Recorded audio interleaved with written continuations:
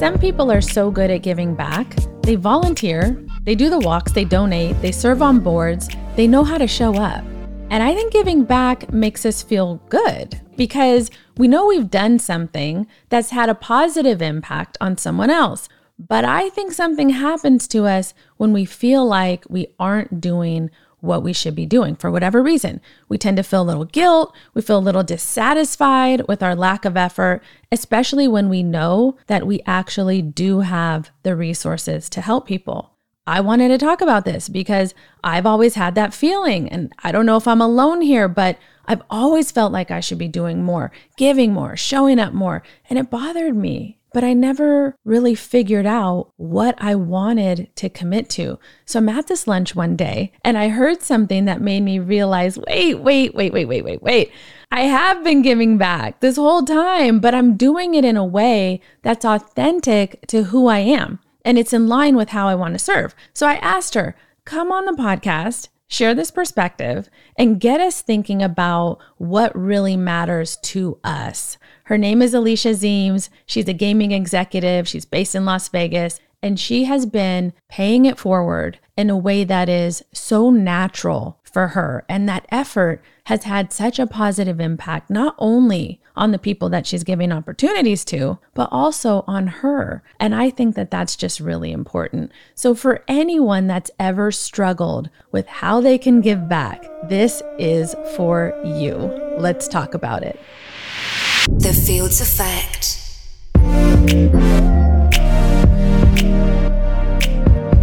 So we're at lunch the other day.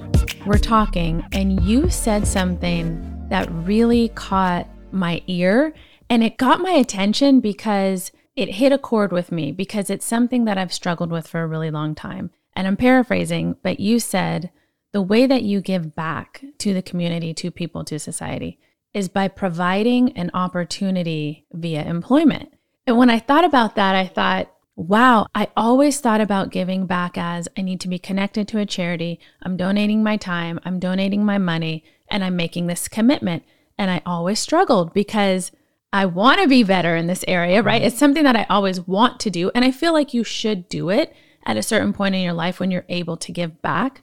But I never looked at it like that. And it was so interesting to me. I wanted to get you on. I wanted you to be able to tell people from your perspective how you see it and how you contribute so that they have an opportunity to maybe do something that's more authentic to them. Correct. And give back in a way that they can actually really make a difference because it's natural. So tell me, when you say providing an opportunity via employment, tell me what it looks like to you. Like, what does that mean in practice? So I think to start out with, one of the cornerstones of my philosophy is that leadership is a service.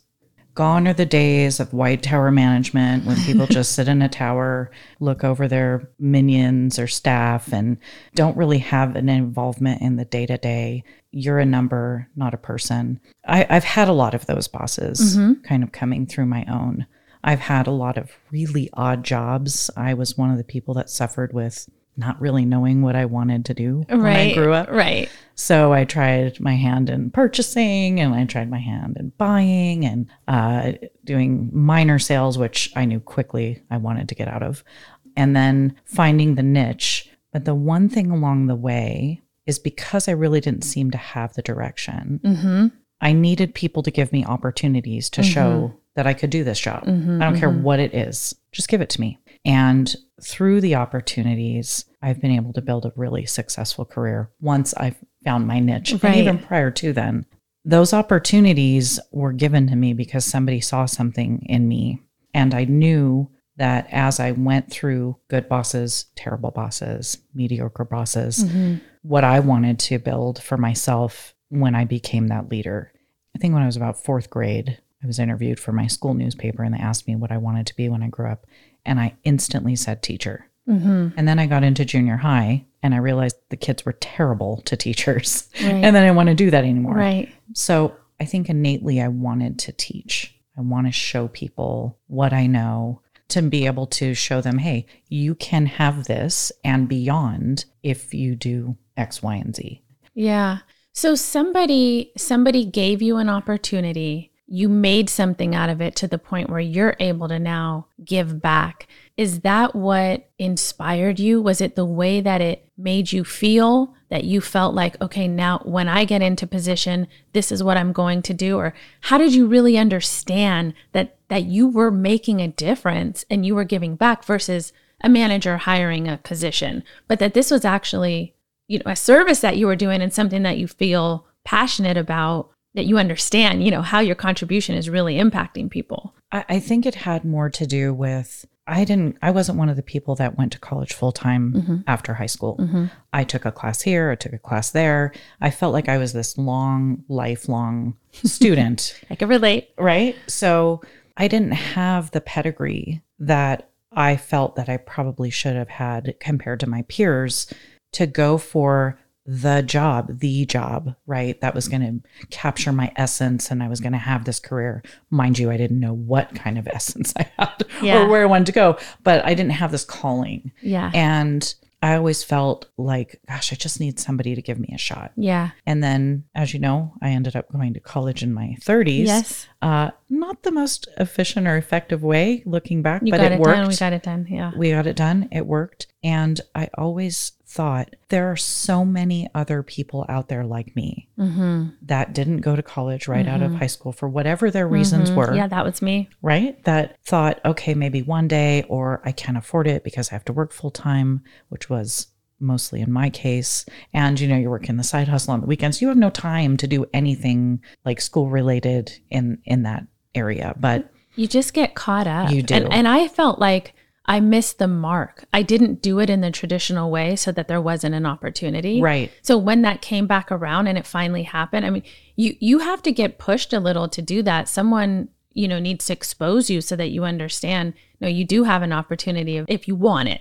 Right. Working and going to school drove me into the ground. Right. But yet when I did it in my 30s, like it was nothing. Yeah. And I was a mom, I was a vice president, all of these things were still happening. Yeah. So looking back on those 4 years, I'm like, I don't even understand how I did it, but here we are. So it was important to me to fill that space for people like me who either didn't have the resources, the money, the time, whatever their situation was, but still deserved to have a career. Right. And just because you don't have the degree, that doesn't mean you're not worthy of a great job. Yeah. And I think there's always this stigma, at least for me, applying for jobs. Do you have a college degree? No, but I have enough to probably get my associates at this point, but it's just all this eclectic class here, class there. Right. And I was still worthy at the end of the day to have a great job or a career. And that's important to me to be able to give back in that way. I mean, we've done the traditional stuff. We've done, the Walk for Autism. We've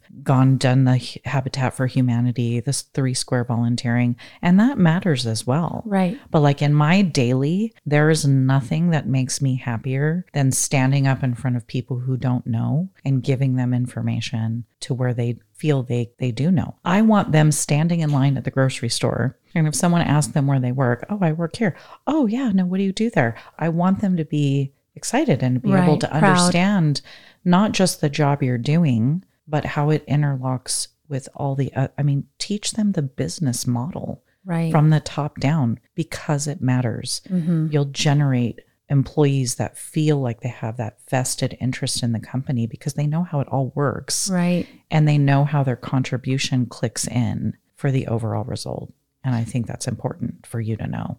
So once they're hired, you're doing a continuous learning with them. You're constantly. Oh, absolutely. We've gone out on field trips. We've gone to a casino. I have a few contacts where they've taken a kind of behind the scenes. This is how this whole thing kind of operates. Anytime we have regulations that are coming in that may change the face of part of our industry, it's important for them to understand why. Yeah.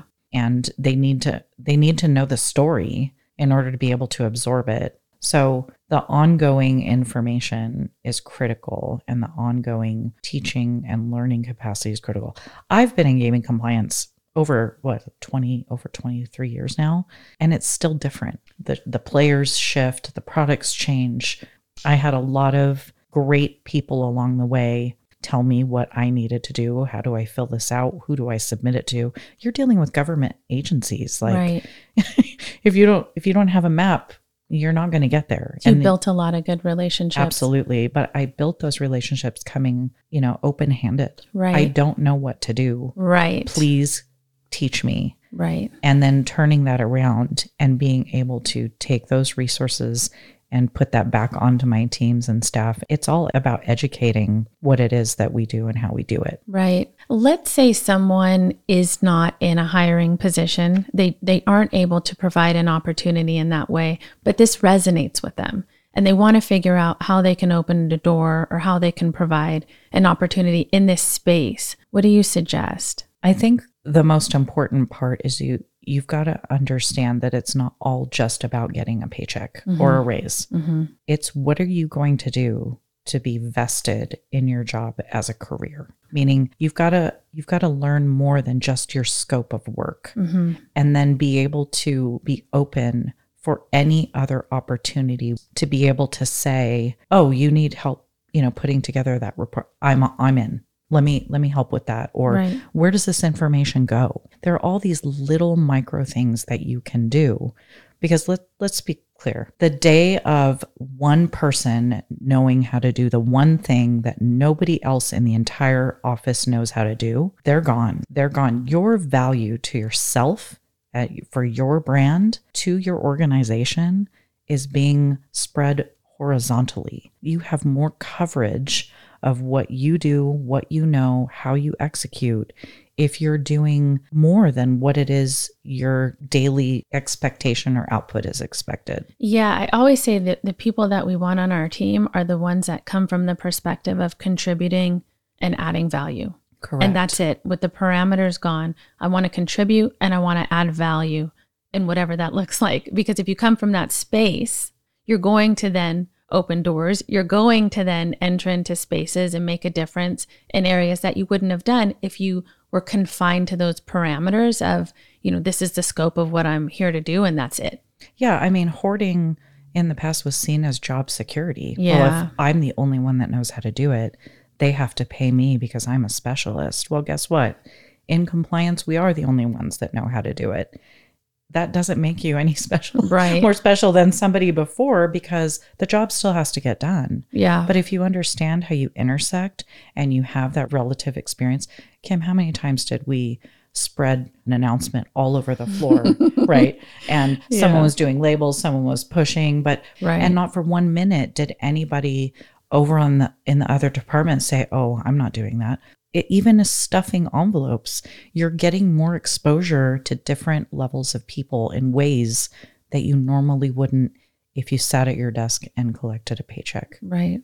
Well, I'm grateful for the conversation because I really have been hung up on this one traditional way to give back. And it bothers me. It's just always bothered me because I didn't feel like I was doing my part. And after this conversation that we had at lunch, I thought, no, I'm doing this in so many ways. I just wasn't looking at it that way. I was looking at it as just a natural, normal thing that I do and didn't realize I'm really making a difference in all of these places. Yes. And so because of your perspective, I was able to see it that way. So what kind of advice would you give someone if they say, listen, I don't know exactly how I want to give back. I want to be more open to alternative ways. How do they discover what it is about them, or how do they discover the best way for them to give back in an authentic way?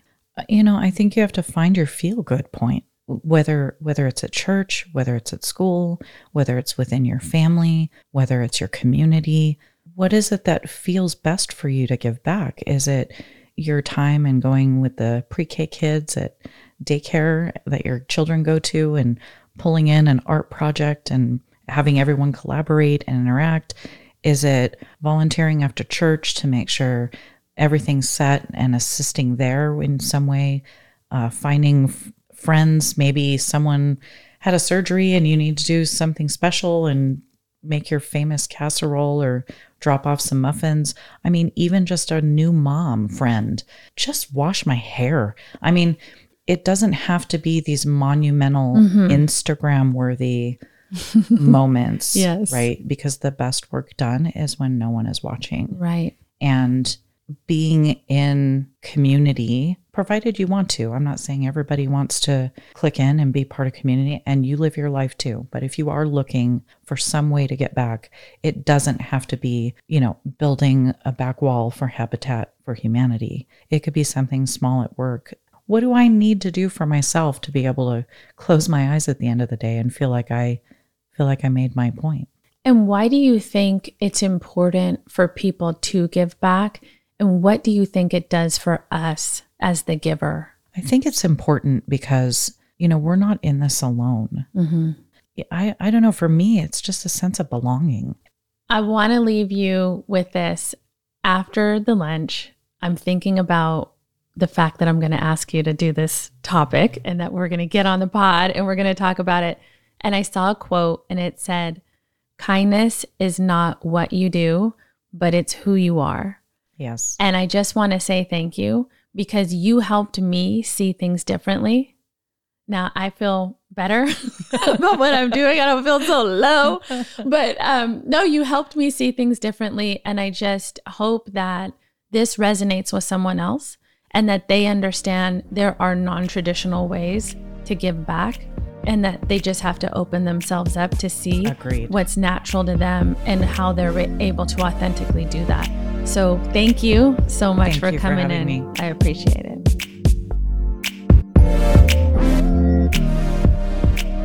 For more of The Fields Effect, check us out at thefieldseeffect.com or connect with us on Instagram at The Fields Effect. Guys, click the follow button and lock in with us because sometimes looking at a situation from a different lens can change your whole experience. I'm Kimberly Fields. Thanks for listening.